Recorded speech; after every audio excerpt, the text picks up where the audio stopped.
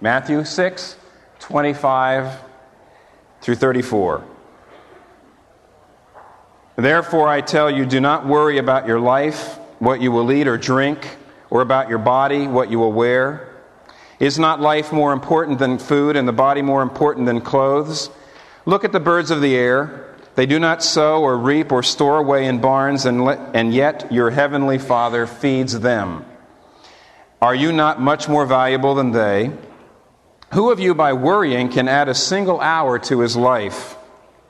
And why do you worry about clothes? See how the lilies of the field grow. They do not labor or spin.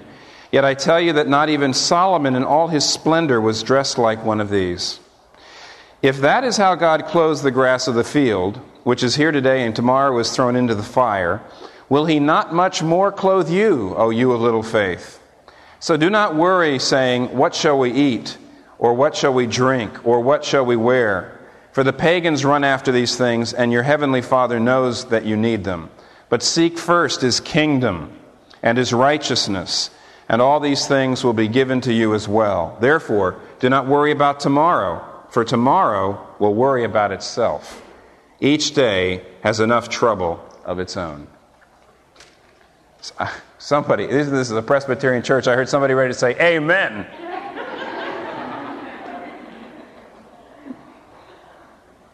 We're looking at the Sermon on the Mount, and today we come to Jesus' command not to be anxious. 3 times he says, don't be anxious. A quick question that comes up.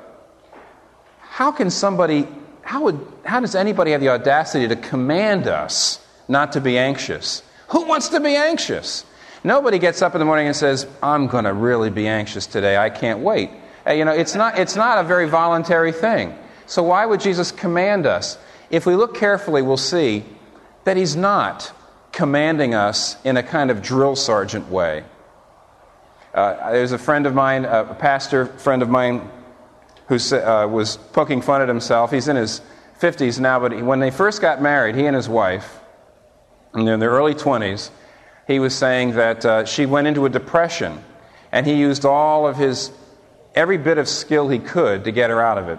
He says, I tried everything. Every single morning I went into her and I said, buck up! But nothing helped. He says she was incorrigible.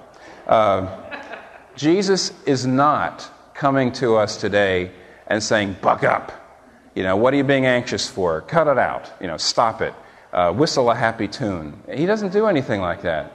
Instead, if you look carefully, you'll see that he gets underneath and he explains to us the why, and he reasons with us. There's a sense in which he does surgery, and he says anxiety is wrong, and if you sit still and let me do my surgery in you, if you listen to my instructions, I can get it out of you.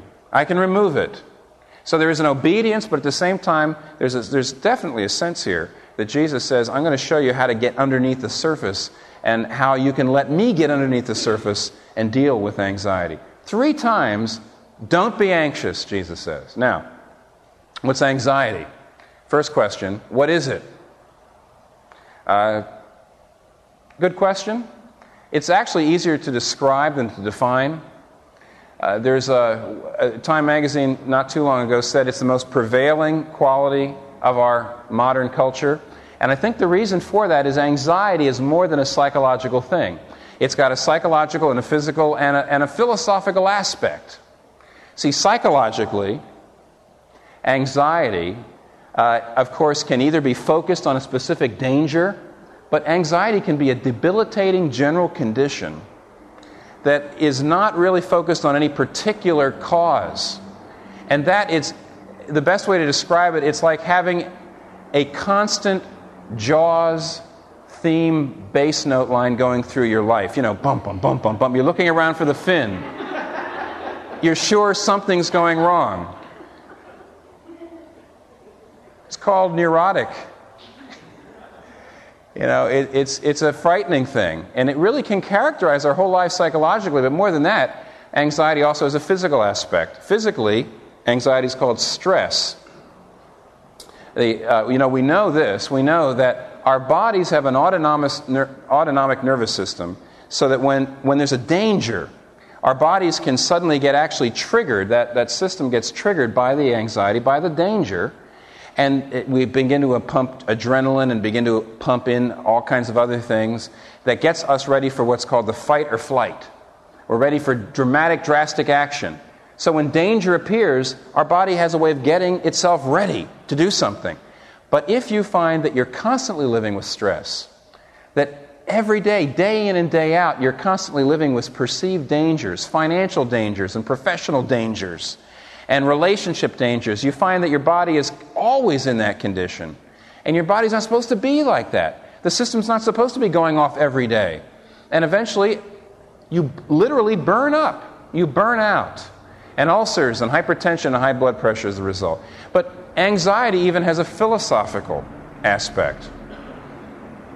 Heidegger and the German existentialists talked about Angst, but they also talked about, my favorite word, Geworfenheit. The thrownness, a feeling of being thrown into the world. No rhyme or reason to things. And when you read an article about last Christmas about a little boy in the Bronx sitting at table on Christmas Eve and a stray bullet just tearing up through the ceiling, up through the floor, tearing up through the wall, tearing right into the room, hitting him in the head and killing him right at the table. And when you read stories like that, and if you look for them, they're in the New York Times every day, you begin to feel that Geworfenheit, the anxiety that's even more philosophical, even than psychological, a sense that there's no rhyme or reason to things. It can be so prevailing. Anxiety can and does infect every part of our lives. Body, soul, and spirit interlocking. But what is it? And I think when Jesus says, don't worry about tomorrow, at the very end of the passage, he's summing up everything else he said. Worry is concern about the potential, not the actual. Worry is concern about that which we can't control. Anxiety, the essence of anxiety, is the desire to control that which we can't control. That's why we're anxious. We feel the need for control in an area where there's no possibility of control. That causes anxiety. Now, that's what it is. Anxiety is the will to control the uncontrollable. Secondly, if that's what it is, where does it come from? And the Bible, as usual, gives us far and away the most coherent answer. Jesus Christ is, if you look carefully, you'll see that in a very gentle way, he is saying the source of anxiety is the human will to power. The fact is that we want the power that God's got, and anxiety comes from that. He says, for example, who by being anxious can add 1 minute to your life? But that's the point. We want to add. We want the power God has. And Jesus is saying, isn't life more than food and drink? And who by worrying can add 1 minute to your life? What he's saying is, listen, who's been keeping your life going all these years anyway? What are you worried about it now for? Put it this way. He says, when the doctor comes in with bad news, when the boss comes in with bad news, suddenly we get anxious because we feel like we're out of control. But it's the threat that reveals the illusion that we've been living on all these years. The illusion is we felt up to now that we were in control. We're getting anxious because we feel like we're getting out of control. That's not true. The threat is revealing your true condition. You've always been out of control. You've always been vulnerable. You've never been keeping your life going.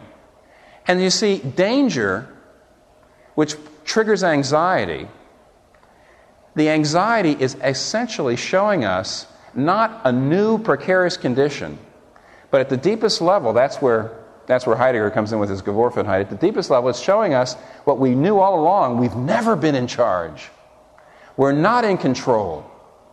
And Jesus says that we're anxious because we disbelieve and dislike the fact that we're totally dependent on the supporting power of God. We don't like it, and we are afraid of it, and that's what the anxiety is. Biblically, though, there's a wonderful truth underneath all this. Pascal, the Christian philosopher, has a very interesting statement. The great thing about Christianity is even when it's telling you what's wrong with you, it tells it to you in such a positive way because it shows you where it's from. Pascal puts it like this. He says, not on page 3, but on page 2, he says, the greatness of man is so evident that it is even proved by his wretchedness. For who is unhappy at not being a king, but a deposed king? Now, you know what he's saying? The Bible says the reason we're anxious is because we need to be in control. But the reason we want to be in control is we were made originally to be kings and queens on earth. The Bible tells us that we were built to be stewards. Now, a steward was the number one slave in a great mansion. The steward was the slave with authority. A steward was a slave toward the master, but toward everyone else he was a king. And when a steward is a slave toward his master, dependent, loving, obedient, he grows in his authority. That's the kind of king we were built to be. The Bible tells us, though, in the book of Genesis, that we didn't like being in charge of everything except God. We wanted to be in charge of everything. We wanted to be our own masters. And trying to become more than human, we became less. And trying to become more than ourselves, we became less than ourselves. And today, how do we respond to this need for control, which comes from the fact we were built to be kings? The fact we were built for glory. We respond now the way we responded then. We're no different than Adam and Eve. We respond now the way we responded then. We try to get more power and more control. And the more we try to get power and control and be our own masters, the less powerful we feel.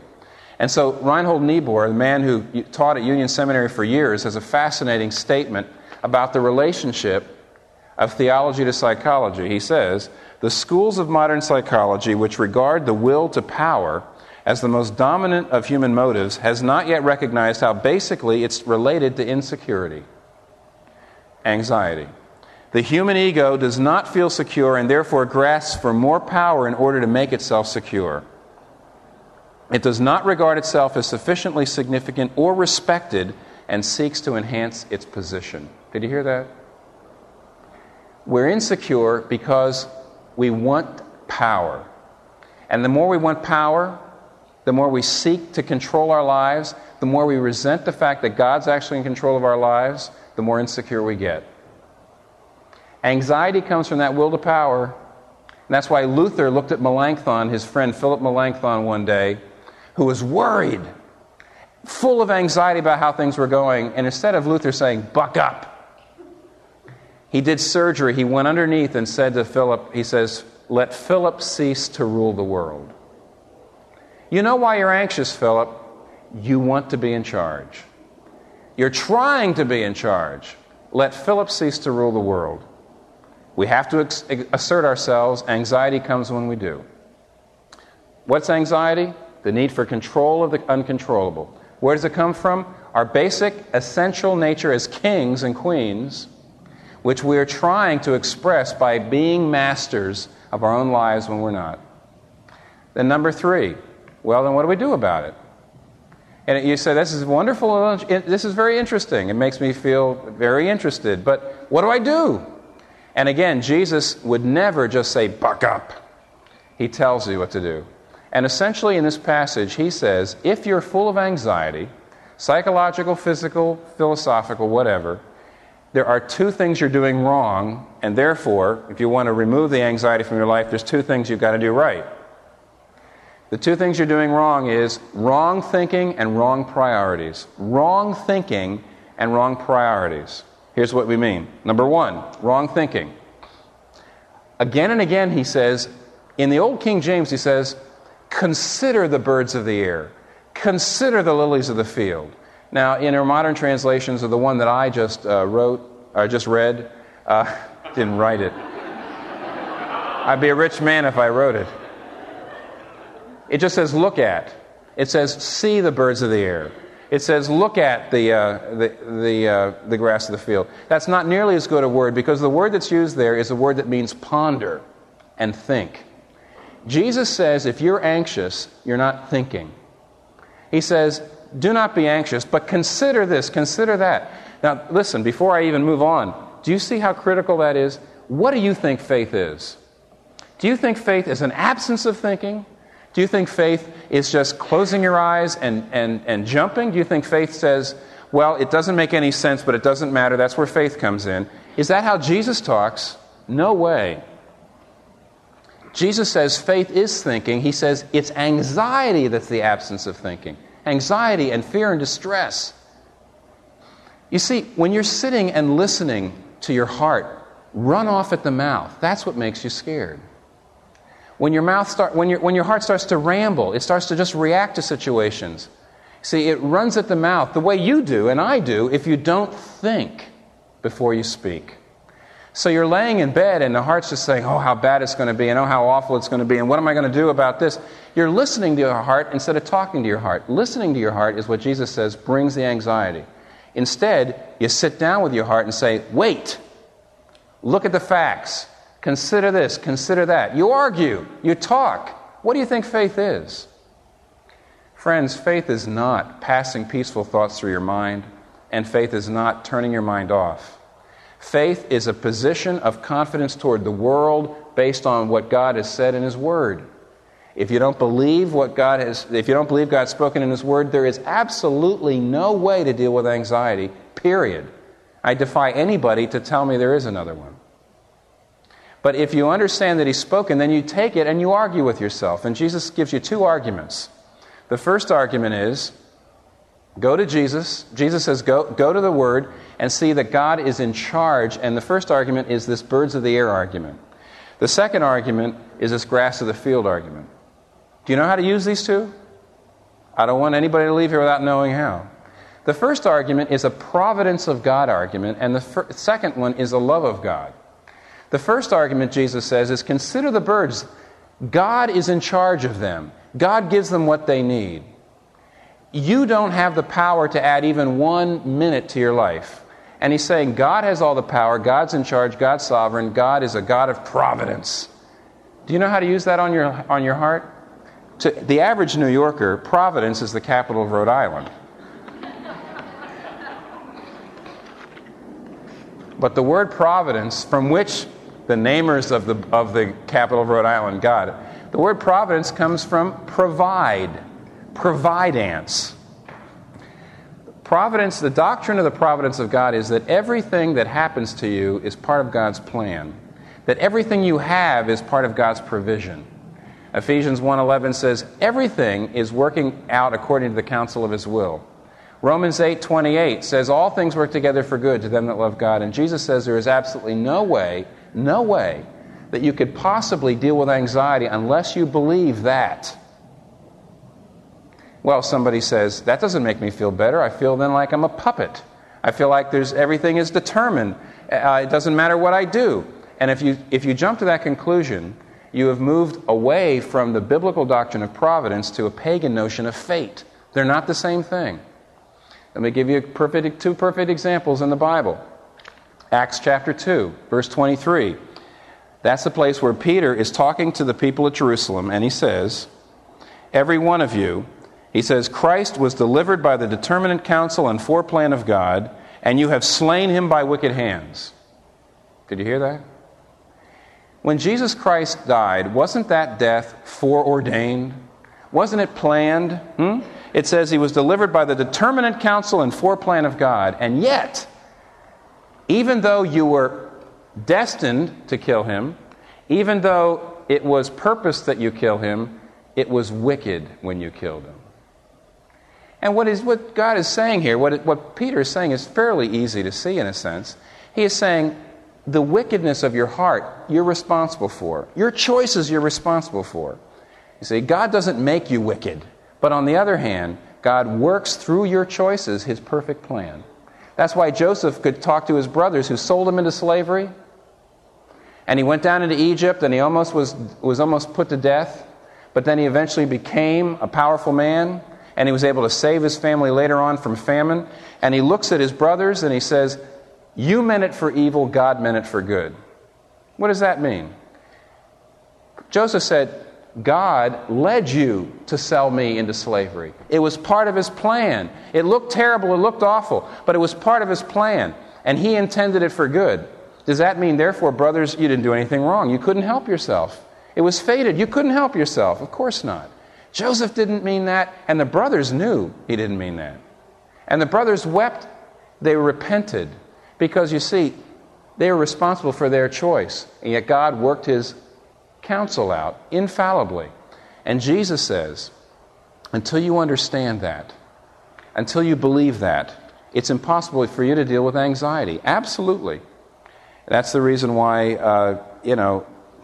there's a certain sense in which we can say, in Romans 8:28, all things work together for good to them that love God. The minute you stop being the center of the universe, the minute you take yourself away from being the center of the universe, is the day you become the center of the universe. For example, some of you have been very helped by this church. It's only been here for 7 or 8 months. You know why it's here? It's because that I had some denominational connections. Some people in my Presbyterian denomination asked me to come here, gave me the support to come here. Why am I in my denomination? Because my last year of seminary, a man came from England and taught several courses that convinced me that I wanted to go into this particular denomination. Why was he there? Well, it was a close call. He was English, and back then, in the early 70s, it was very hard for somebody to get a visa to come here and take a job. One day, the dean of my seminary was praying on his knees, saying, "Oh, Lord, how are we going to get this professor here? We need him to teach next semester." And one of the students of the seminary was Mike Ford, who was Gerald Ford's son, who was then President of the United States. Mike Ford came and said, "What's the problem?" The dean told him. Mike Ford says, "Well, I'll talk to somebody." Next thing you know, the professor was here. He got his visa. Why was Mike Ford the son of the president? Because Nixon resigned. Why did Nixon resign? Because of Watergate. What was Watergate? One day, a security guard happened to notice a door that was ajar in the Watergate building. One day! Huh? What if he had driven to work a different route that day? This church wouldn't be here.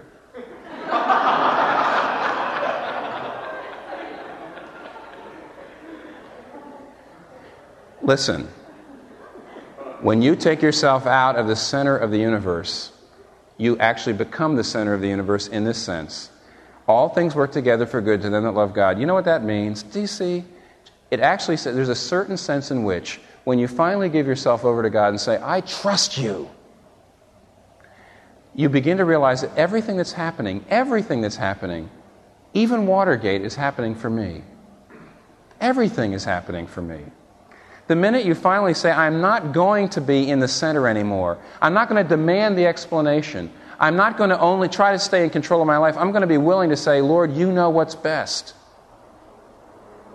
In Philippians 4 it says, "Have no anxiety, but in everything with prayer and supplication, with thanksgiving, make your requests known to God." That means when you ask God for something, thank Him ahead of time for whatever He sends. Well, how can you do that, you say? It means get a conviction that He would not give you anything that's wrong or that's bad. You know, our parents spent all of our lives, when I was a little kid, my parents always were ruining my life. They were always saying, "Stop swallowing those rocks.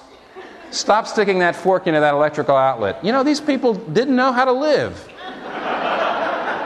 They're ruining my life. I was not able to swing until I got older and I realized they were saving my life every day. Some people say, if I really trust Him like that, or if I give myself to Him, He may start to tell me things that I don't want to do. He may start to give me things that I don't want to have. He may start to command me to do things I don't want to obey. Of course He'll tell you things you don't want to do. What's the use in having a king?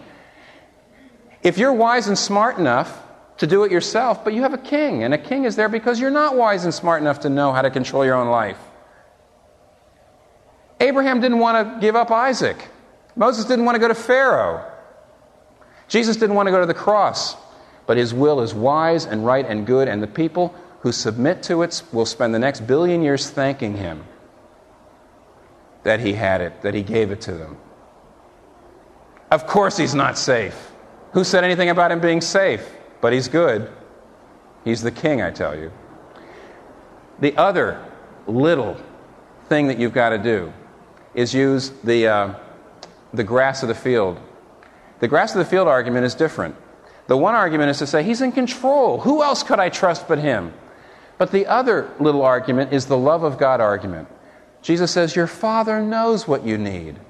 That's where you get your heart and you start to argue God's love into the heart. You go like this. You say, listen, heart, you know that he loves you more than you imagine. You know that he knows all the hairs on your head and how many tears have come down your cheeks. You know that. You know that if he didn't spare his own son, how is he going to fail to give us anything else that we need? You argue with yourself and you begin to realize anxiety is essentially a daily fax to God saying, I don't think you have my best interest in mind. Anxiety is this. Anxiety is essentially saying, Father, you emptied heaven of your greatest treasure and you executed your son voluntarily for me, and I'm not sure you're not going to know how to arrange my week. And when you realize what you're saying, you begin to realize you are offending his love. There's no way you would possibly put up with somebody. You wouldn't put up with a kid, you wouldn't put up with a friend who continually trampled on your love the way you do. You argue with your heart. He's my Father. He knows what I need. Now, and then the other thing is wrong priorities. Wrong thinking and wrong priorities. And the wrong priorities are pretty simple. Seek first his kingdom and his righteousness, and all these things will be added unto you. You know what that means? Martha and Mary. You remember Martha and Mary? Jesus came to their house, and Martha ran around, and literally it says she was anxious, doing many, many things. Uses the same word anxious that Jesus uses here in Matthew 6. Mary sat at Jesus' feet, and Jesus comes to Martha and says, Martha, you're anxious and troubled about many, many, many things. One thing is necessary. Mary's found it. Sit down and focus on me. And what Jesus is saying is worry is always a lack of proportion. If Jesus is in the center, there will be no anxiety. If your profession, if your relationship, if your material comfort, if money, if anything else is in the center, if anything else is more important than Christ, you're going to be torn up with anxiety. Your fears are like the breadcrumbs. Follow them and you'll find the house of the witch. Your anxieties come from that lack of proportion, from that lack of sense of proportion. And Jesus says, put me first. Seek first my kingdom and righteousness. That means your prayer life. It means your fellowship with other Christians. It means your mission and ministry. It means your growth in grace. If that comes first, Jesus says, I can guarantee you your other concerns will go. Because you'll be able to think more about me and trust me. Queen Elizabeth once told a man, not the second Queen Elizabeth, the first Queen Elizabeth, told a man that she wanted him to go on a voyage to the New World because we needed his skills on this voyage to make it a success. And the man looked at her and said, hey, I'm a small businessman, and my business has been floundering, and if I go on it, I'm sure it's going to sink. And she looked at him. She says, my dear friend, you mind my business, and I'll mind your business. And immediately all the fear left him because, hey, here's the Queen Elizabeth, a monarch of absolute power and wealth. If I mind her business, she'll mind my business. What a deal. Seek first the kingdom of God and his righteousness, and all other things will be added to you. It's the same deal. Right thinking, right priorities. Wrong thinking, wrong priorities. Listen, two kinds of people here today. There's some of you who have certainly believed in Jesus Christ, received him as Savior. It's one thing to put faith in him and enter the kingdom. It's another thing to walk by faith. I can remember some years ago talking to a guy, and I said, we were counseling together, and I said, do you trust in Jesus Christ to save you? Do you believe your sins are covered? Do you believe in that? And he says, yes, I certainly believe in that. I certainly trust him.